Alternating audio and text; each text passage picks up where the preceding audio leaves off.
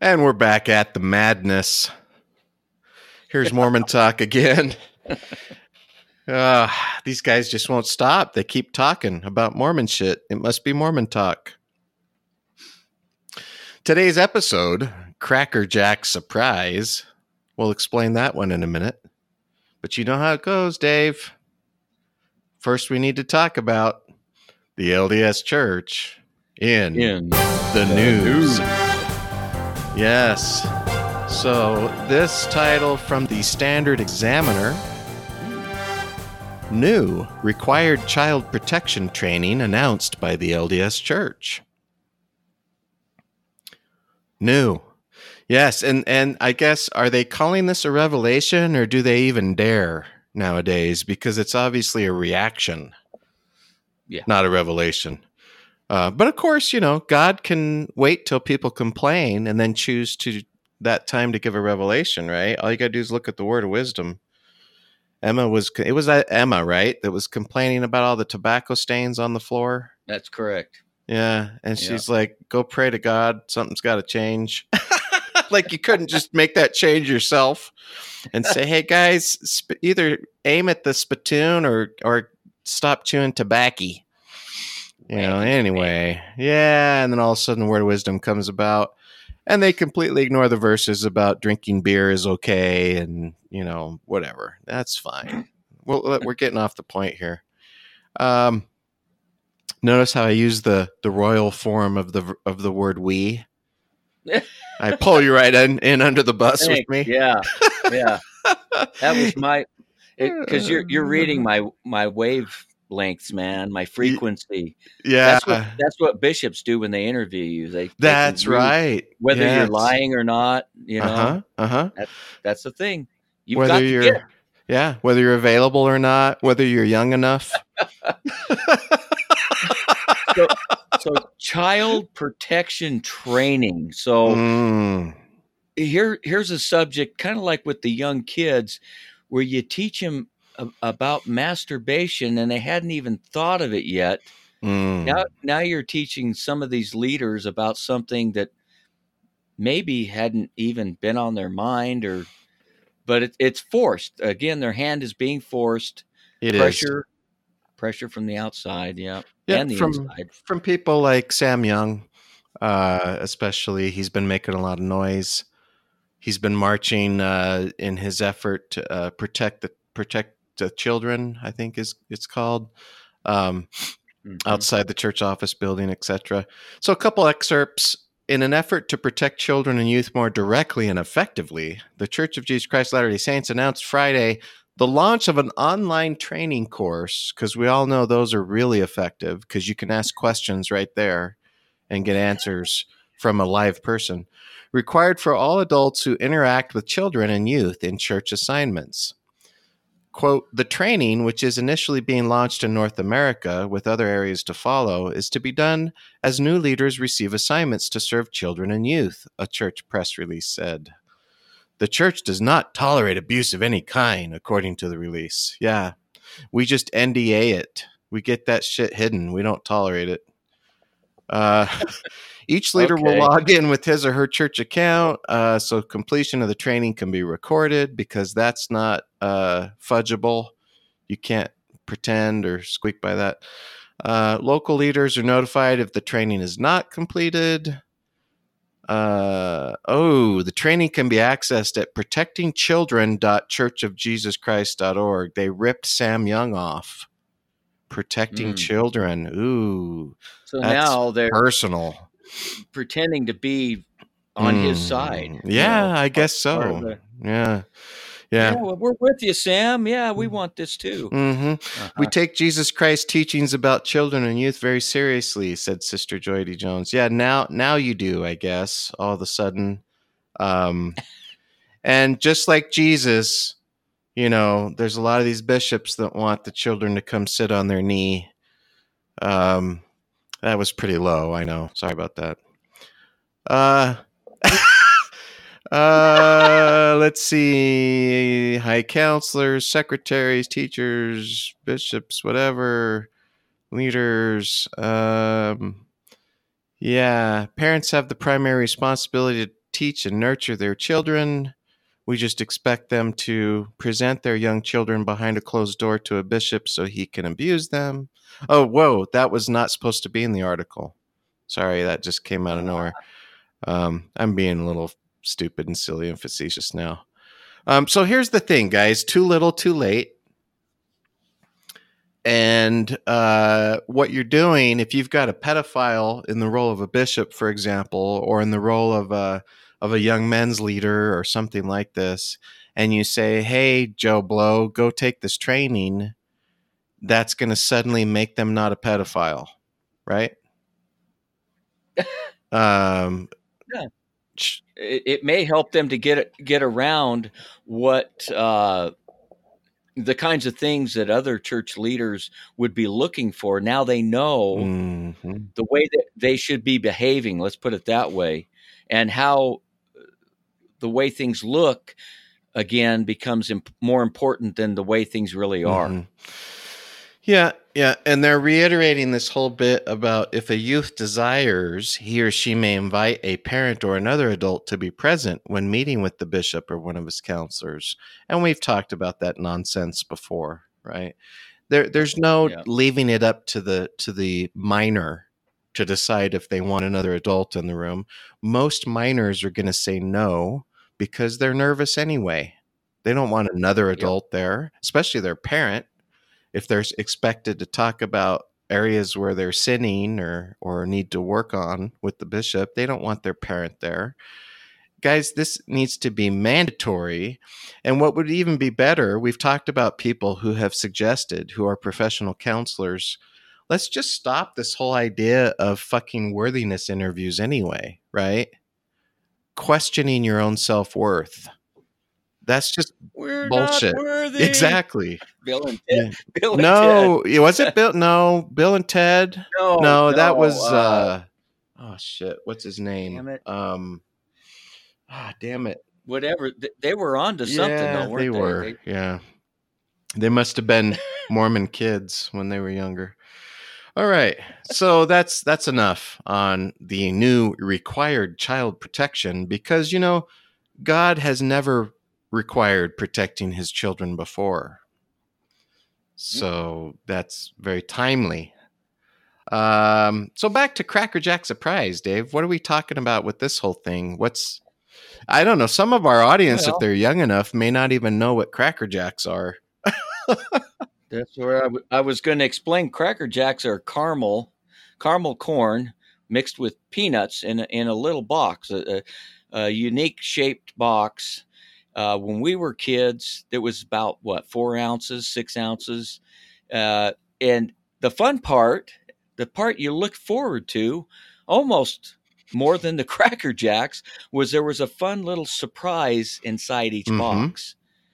And it could be some kind of toy or whatever. And that's a lot of fun. So when you join the Cracker Jacks church,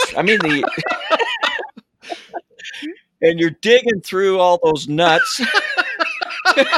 Are we talking about the bishops again? What's going on? What's going on? You're going to come up with some surprises. The difference is you didn't know it was going to be there. And these kind of surprises don't instill joy. They, quite frankly, might scare the shit out of you. They might instill horror or disgust or confusion or whatever. Yeah. Once you get past that yummy caramel corn, you discover this little package.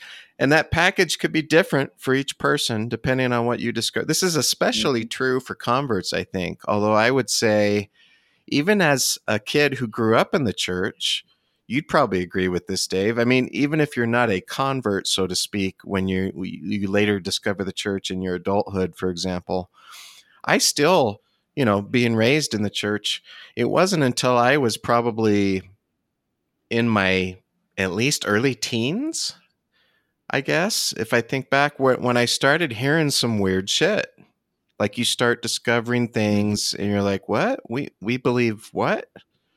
So, this is kind of that thing. Well, and you're being told to go back to the sacred or secret thing, you're being told these things are sacred. You're also being told that we feed our members bread first and meat later.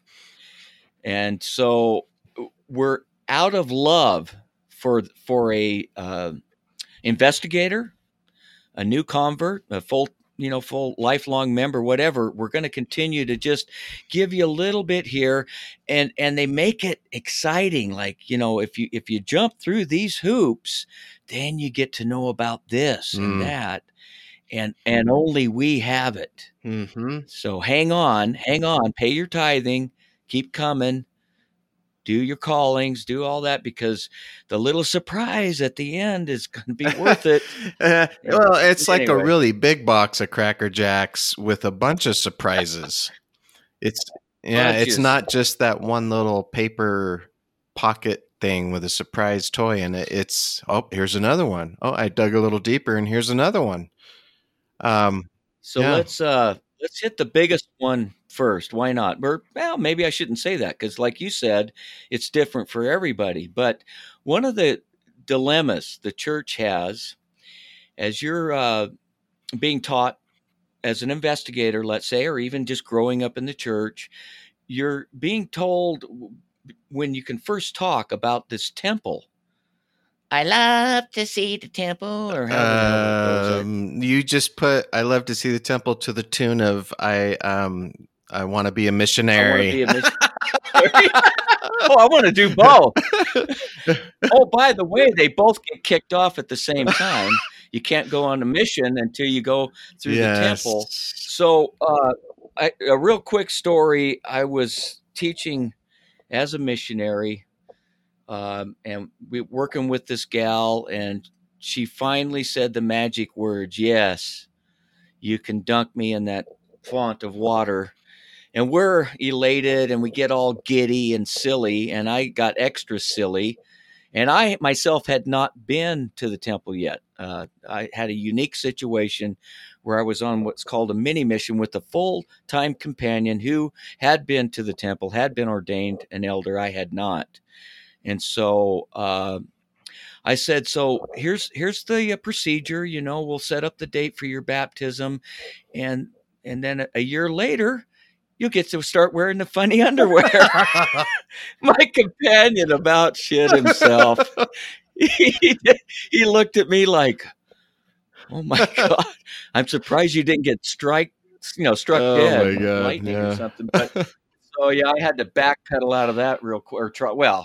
Anyway, so the conundrum here is that it's secret, so we can't really tell you very much about it. Whether you're a convert, lifelong member, you go through the hoops, you finally get to the place where you pass the temple recommend interview, your first one, and now you can go to the temple.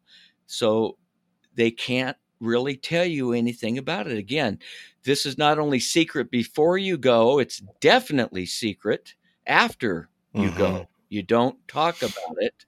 So there's no way to ease you into this crazy Masonic ritualistic shit that the average person just doesn't have any idea what they're about to see and become involved in. Yeah. And it's blown a couple people right out of the water. They said, I don't know what this is, but I don't want any part of it. That's true. Yeah. I've read a couple stories about people who, new converts, joined when they were adults, been in the church usually they want you to be active for about a year before they start, getting you ready for the temple.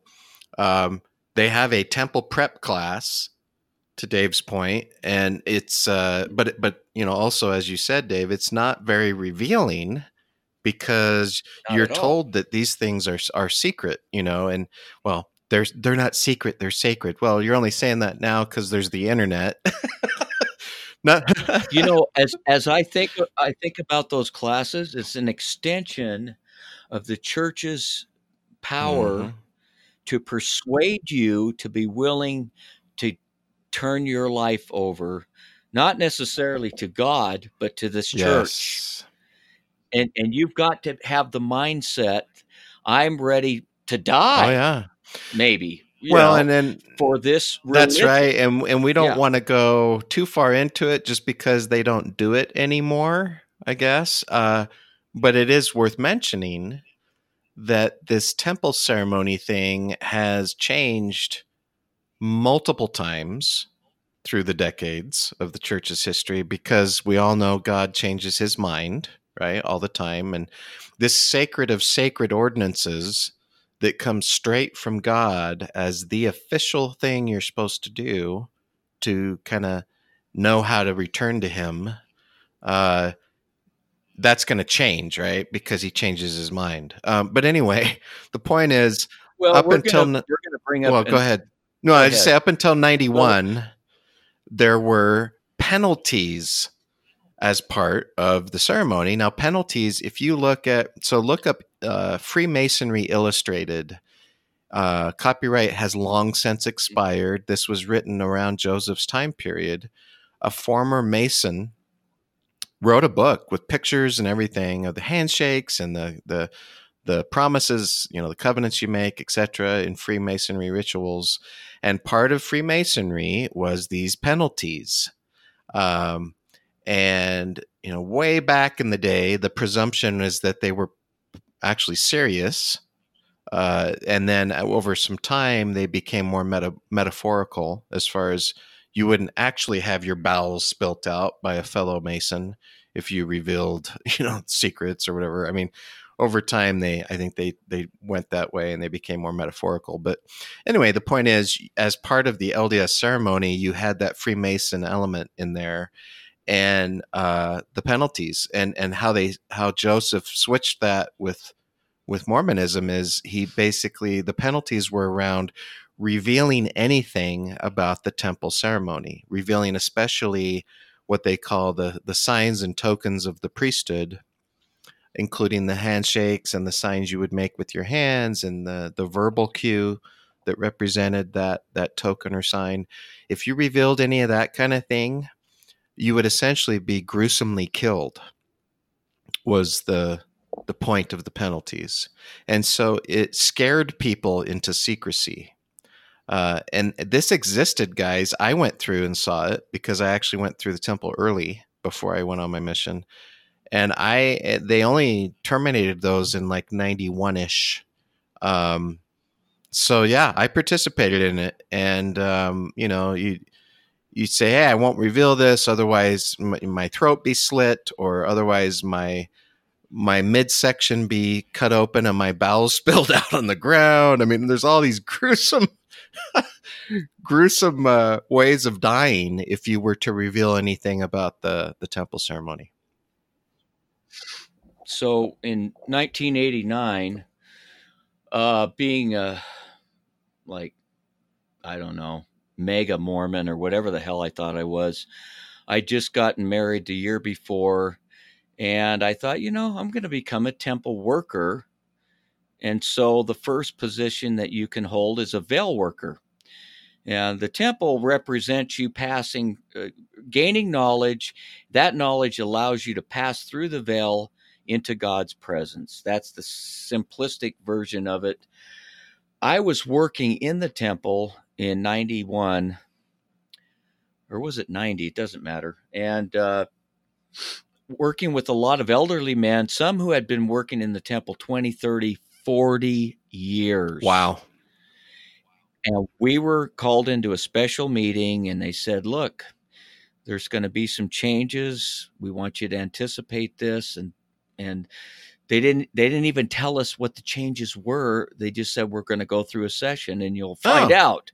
Nice. The same way you do it at your first session. So, and we're sitting in the prayer room, and you do that between sessions. After you've taken a session through, you sit in the prayer room and read. And I was looking around the room, and I could see the looks on some of these men's faces. Was like, what the fuck?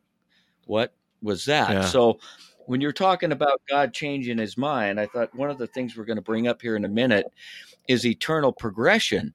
So God was just progressing, but that's not what the church teaches. He's unchangeable. He's not learning anymore, which kind of sounds shitty to me, by the way. to get that. My whole goal is to get to this place where I'm not learning. I know anymore. everything. But let's real quick. Let's back off and go back to maybe. Well, the only way you can think about it is your own personal experience. But as a new member of 1 year, or a member that's now been deemed worthy to go through the temple, maybe you're going on a mission, you're going to get married. You walk in, the first thing you notice is that you're segregated by sex. The women are on one side, the men are on the other. So right there, you're like, right off, this is weird. And you've got this packet of clothes in your hand. You're like, God, I wonder what this is for. And you go in and you stand up, you sit down, which is like Catholicism. And you learn something, then you, as Michael stated, you vow upon pain of death that you will never reveal it. Then you learn the next thing. And then you watch a video about the creation of the earth and the fall of man and how the Savior's going to come and bring us all back, but only with all this extra knowledge. So then you portray that at the veil, that God himself, or Jesus, is at the veil, and you give him the special keywords, signs and tokens and so forth, and you're allowed into the veil, into heaven, the other side of the veil, which is really interesting to me, because this is the climax, if you will, of Mormonism, and you are let into a very ornate, beautiful room in most temples. But then what do you do? And that was always stark to me. Okay, this is it, or this is the reenactment of what, or not reenactment, but this is portraying what is going to happen. So when I get into heaven, I'm gonna stand around, sit in really expensive chairs, and look up at a nice chandelier, sit around in silence, and count the ceiling tiles. Yeah, that's what you're gonna do. Yeah, and it's. Do you want to elaborate? No, on it's that, funny. or, It's funny, man, because it is weird. And look, for those who haven't seen it or haven't been through the temple and would like to, New Name Noah, one of our favorites, has been posting actual temple videos where he went through with a hidden camera, and you can see those on YouTube. So these have been out for a while. And you can actually see the temple ceremonies and see what we're talking about. And the script for the temple ceremony has been online for a long time, as long as online has been around, from folks like the Tanners, etc. So anyway, whatever. It's not secret. It's far from secret anymore. It's very similar to the Freemasonry ritual. There's some nuances to it that are different, that were introduced by a different religious influence, or a different, not religious, really, more of a, what do you call it? Mystery school. Mysteries. I'm going to forget the name of this, David. What's that other? Eleusinian. Yes. There's some Eleusinian elements to the Freemasonry, combined with Freemasonry to create the Mormon temple ceremony. Anyway, yeah, you're in the celestial room, and everybody's supposed to be quiet. If you must communicate, is the phrase, then you need to whisper. If you must communicate, otherwise don't communicate. You may wake God up. He's taking a nap after that long session. Daddy's taking a nap. So you're in this quiet room. It's very ornately decorated, like Dave was saying, Renaissance style, kind of colonial, whatever, furniture and chandeliers and and you're like, damn, if this is heaven, it's kind of boring. I mean, it can be peaceful. You're still in the temple at that point, and so that's the one place you can speak about the endowment. Once you walk out the front door, that's it. Your lips are sealed. So I, on many occasions, especially when I was in the bishopric, would have sisters. It was never the brethren. That's interesting right there. Would come up to me, what's the purpose of the veil over the sisters' faces? What is this about? Why is this? It's confusing. Bottom line, it's confusing. What does this have to do with the Jesus of the New Testament? Nothing.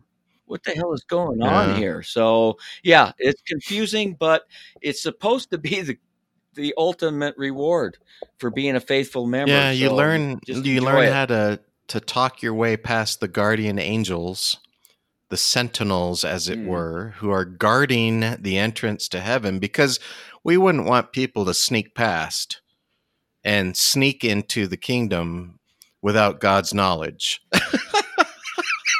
Anyway, whatever. Can you It's just can you see that? He's sitting there on his throne, and here comes this guy's kind of sneaking around behind the clouds, I guess, and he's and God goes, "Hey, who's that? Come here, young man. What the hell are you doing up here? you Wait, no, hey, he's got bouncers that like get him out, and then he he has to put does." him back. Now get back in line. If you don't know the answers to these temple questions, you can't come in. It's just silly, people, and it has nothing to do. Anyway, we could go on and on and on. This is one of the main, like you said, Dave, one of the main, if not the main, Cracker Jack surprises for members in the church, where again, if you were allowed to be told more, at least you might be a little more prepared. If you're brave, you could go do internet research, but watch out because there's all those antis out there. But you could find out. Okay, so Yeah. as you again, everyone's story is different, but I keep going back to the idea of this a person who's a convert. But it's not necessarily the case. A lifetime member can also have the same experiences. You're reading the scriptures, and you look down in the footnotes. You're in the Old Testament and or New Testament, and you see in the footnotes where it'll send you to a different scripture that's related to the one you're reading, and then you'll see this JST. Mm-hmm. What the hell? What is that? Well, it's the Joseph Smith translation. I don't remember ever teaching that as a missionary to the potential convert. No. We might have, but I don't remember, because it's just too much. It's like this guy is just got his own set of scripture, and we don't want to come across that way. So we say almost nothing about the pearl of great price. And we went over Aberspam last week. Some of the craziest shit in the whole church, its doctrine, is in the book of Abraham. It's some crazy stuff. But with the JST, Smith has expounded, if you will, in some cases just changed words within a verse, but he's added entire sections of scripture which fit the doctrines he's currently teaching at that time in church history. How convenient. Mostly the Bible, right? That we're talking about. Yeah, we're talking about JST. So becoming familiar with the Book of Mormon is a huge leap right off the bat. So they're not going to try to tell you about the Doctrine and Covenants that much right off. And then again, the JST or the Pearl of Great Price. It's like, I got to ease them into this.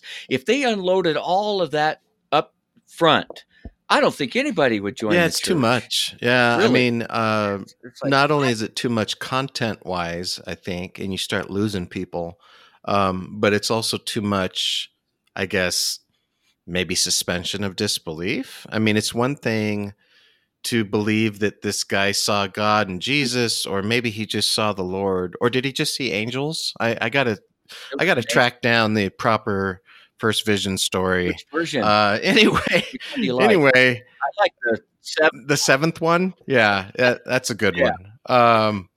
So yeah, so that happened. He saw something. He found a mushroom in the forest and inhaled it, and then something happened.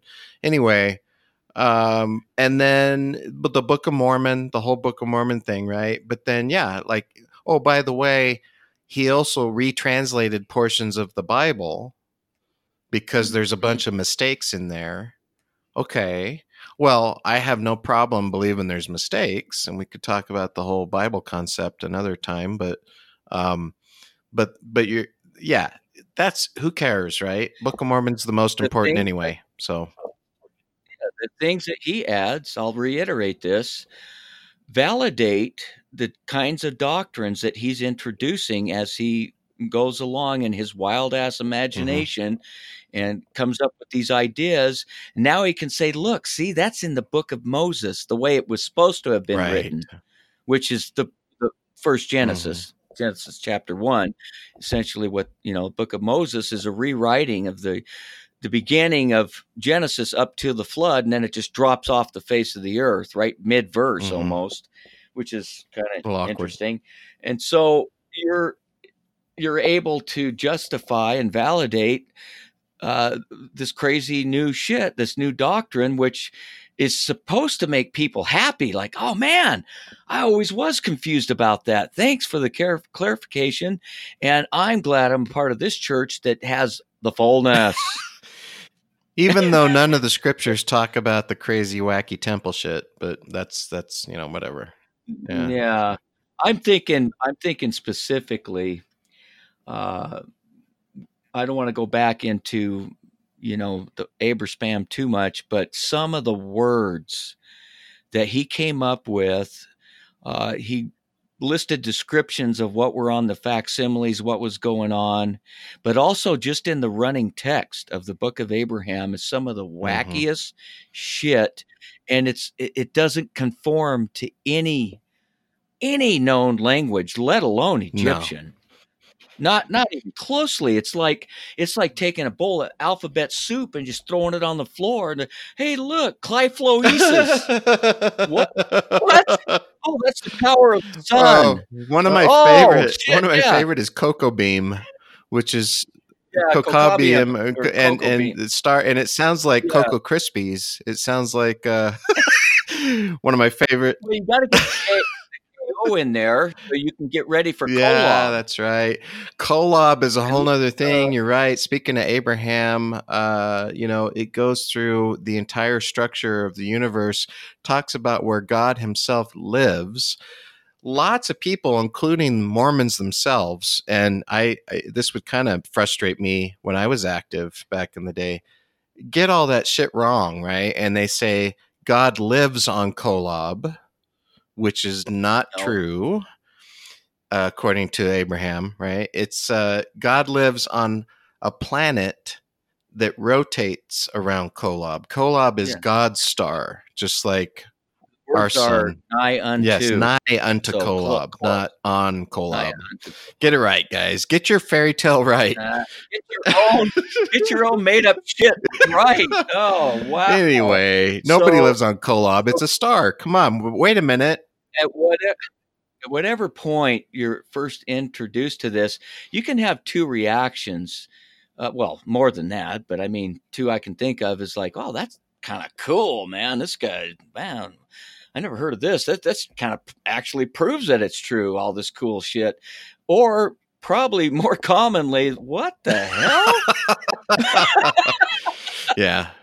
Yeah, more of the what the hell. Speaking of people living on the sun, you start uncovering some weird shit, especially from Brigham Young. Oh my goodness. Yeah. And speaking of mushrooms, I don't know what was going on at the time. Maybe he ran into some friendly Native Americans who let him borrow some peyote, but yeah, it wasn't that came from Brigham, right? I know Joseph said some whacked shit too, but I'm pretty sure it was Brigham who said people lived on the sun. That's correct. And for a reference on that, and this is voluminous, but the Journal of Discourses, which again was on our list of books the church does not want you to read because of that very fact. Some of this Adam God theory. Should we hit the blood that? atonement? I mean, he also said people live on the moon. Oh yeah, people live on the moon. They live on the sun. Yeah. That and the whole Negroes are cursed, language, which we've talked about. If interracial marriage produces a child, it's better the child just be drowned. all sorts of fun stuff from Brigham Young. Of course, you're not going to hear about any of that from the missionaries or members. Most members don't even know a lot of the length of the crappiness or weirdness anyway, or the depth of it. So yeah, as a convert, if you're coming in, you've been in the church, and then you hear somebody mention this, or somebody references it as a side note in a gospel class, or something, and you're like, wait a minute, Brigham Young said what? And it becomes this little crackerjack surprise. So, as a source for some of the crazy surprises, these teachings of specifically the early brethren, it seemed like the further back they were, the crazier the shit was. Joseph being number one, Brigham two, and then Wilford and Orson Pratt is another one and he had a brilliant mind. He was a scientist, and he said some really, scientifically speaking, some brilliant things, but also just off the wall. So the Journal of Discourses would be the source for a lot of that material. And of course, this is included on our list of books the church does not want you to read. Right. And remind me now. So one of the Crackerjack surprises is this whole concept that you're going to get your own planet, and you're going to be a god like God is now, and you're going to be able to create planets into the future and have your own galaxy or something. And I mean, this is one thing that the church gets made fun of a lot by dissidents or people who don't agree, other religions, etc. Who came up with that to begin with? I mean, is that just hearsay, or was that something that was actually taught by Brigham or Joseph? Or it was taught by Joseph. The main source is the King Follett Discourse. Right.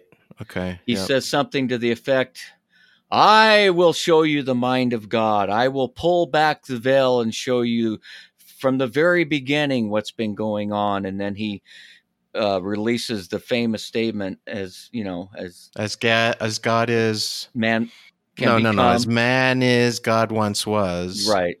As God is, man may become. Right. So this is heresy to Orthodox Christianity, pure heresy, and one of the key teachings that brought about Joseph's death and all the persecution against the church, the polygamy, right up at the top, fighting against the government, and then this teaching.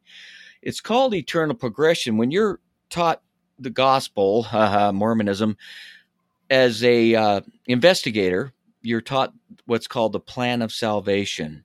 Mm-hmm. And this includes a pre-mortal life. And for a lot of people, that's an entirely new idea. Basically, Christianity says you're born, you have an opportunity to accept Christ because you're born in sin. You're doomed basically from day one, and Christ came to save you. You should love him eternally for that, and stay active in preaching the message of accepting Christ. In a nutshell, that's basically it. Well, Mormonism, you get to learn about a pre-mortal life in which you were progressing before you even got here. You were learning and growing, and then when it was deemed you were ready, you were sent to a mortal probation. This life is called a probation. That sounds really cool, doesn't it? Yeah, like prison. Yeah, and you get to be a member of a ward, like prison ward. Prison. What the? So, and then it goes on. Of course, we expand on the heaven and hell thing. You get the various degrees of glory. Before you're assigned to one of those, when you pass, you spend a little time in the spirit world, and that's where somebody determines where you get to end up in one of these degrees of glory. And you have to go through the temple and be married and all these other requirements to get to the highest. And even in the highest, the celestial, even in the highest, there's 3 degrees of glory. Mm-hmm. So it gets more and more complicated. It gets more and more like a network marketing scheme. So in the church is referred to eternal progression, except that it stops. It stops at godhood, and then you just hang out, I guess. Then you know everything. Yeah, and it's all a matter of just having spirit kids and creating worlds forever. Fun stuff.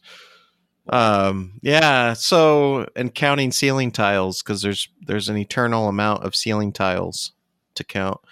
Yeah, so, and I guess lay Christianity after death, my understanding from most of the different sects is there's this general kind of concept of you're not really maybe a full-blown angel, but you're kind of, if you did well, right, you accepted Jesus, you get to be in heaven with him, and you're kind of like an angel. I mean, you praise Jesus, all the time in heaven, and you fly around with your wings or whatever their concept is.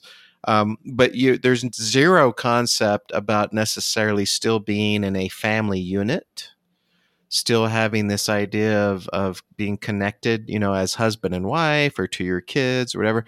I think most Christians believe if they accepted Jesus too, they'll be there with you, of course. You can associate with them.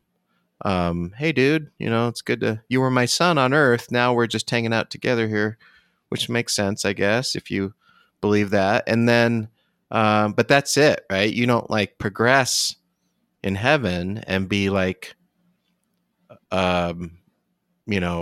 anything like God. I mean, you're not going to be creating or doing any shit like that.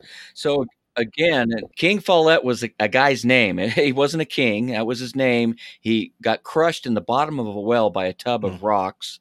So he had the privilege of having the prophet speak at his funeral. And during that funeral, the prophet talked about that whole progression idea. Man was, can become God. God was once a man, which, heresy. Again, that's such blasphemy. Yeah, to most Christianity. But think about that. I mean, he's kind of trying to address what you were just talking about. What's the goal here? I mean, as just an Orthodox Christian, if I can't, keep going, if you will, eternally progressing, what the hell is this really all about? And so one element of this is the fact that it's always something that's going to happen later. It's always in the future. There's no emphasis whatsoever on having a joyful, happy, peaceful life right now, right here, right now. It's always about what's going to happen other than later. A lot of sex with a bunch of wives, right? You got your harem going on. You've got Section 132 is still included in the Doctrine and Covenants, which endorses polygamy. So that means God has multiple wives, which means that's the way it is. Whatever. Yeah.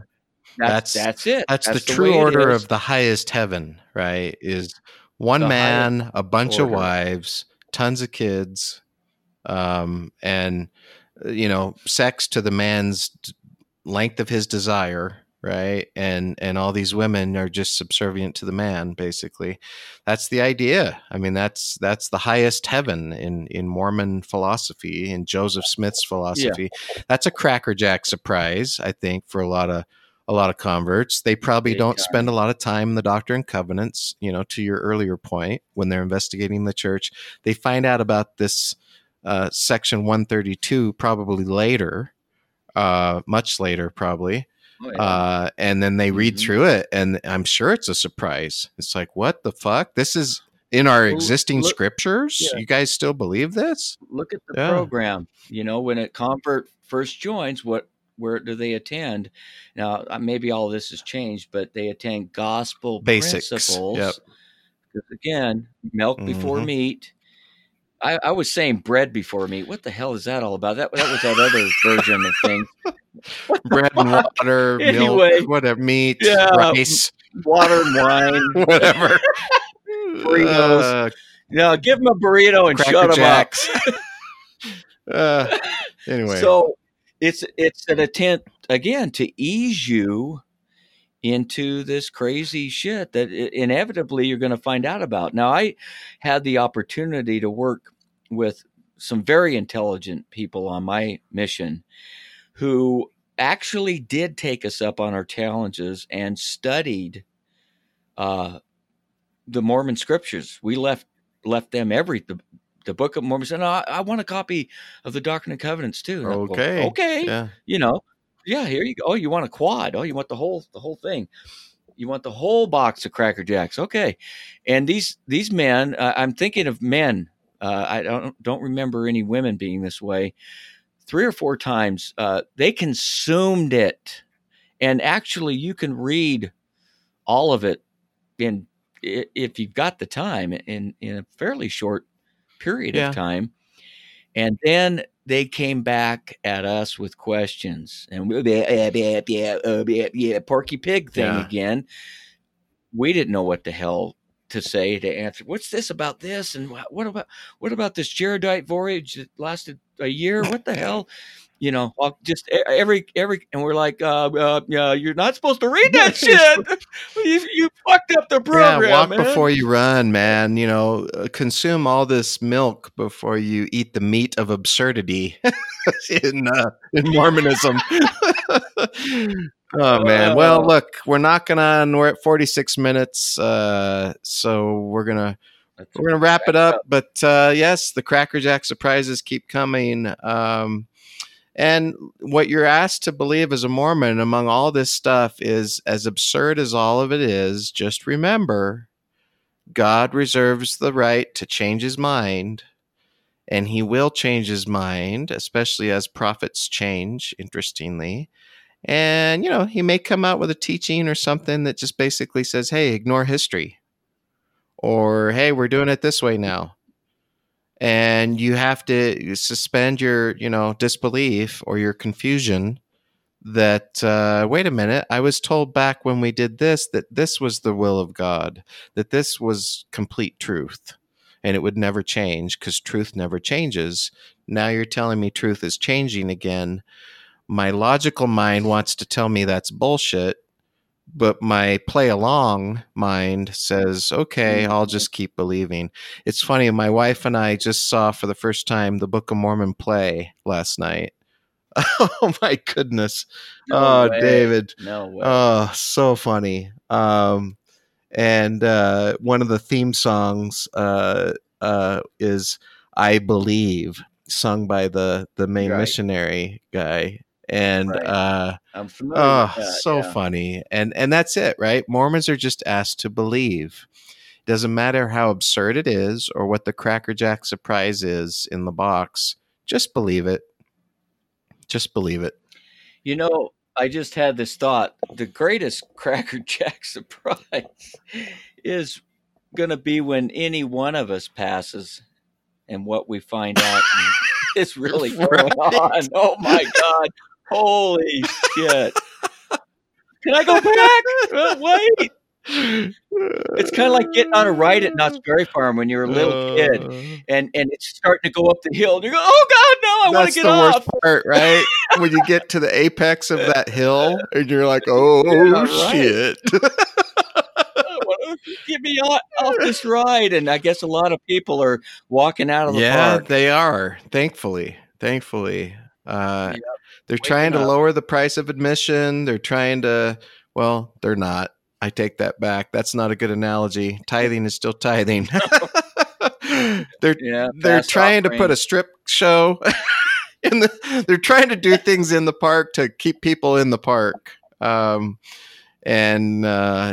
Thankfully they're walking out. So before you know it, we'll be drinking some Kool-Aid and meeting a UFO in the trail of a comet somewhere. And just as a heads up, we may be going there next week with a little taste of Kool-Aid to go with our Cracker Jacks. Okay. All right, guys. Thanks for hanging out with us. Peace out.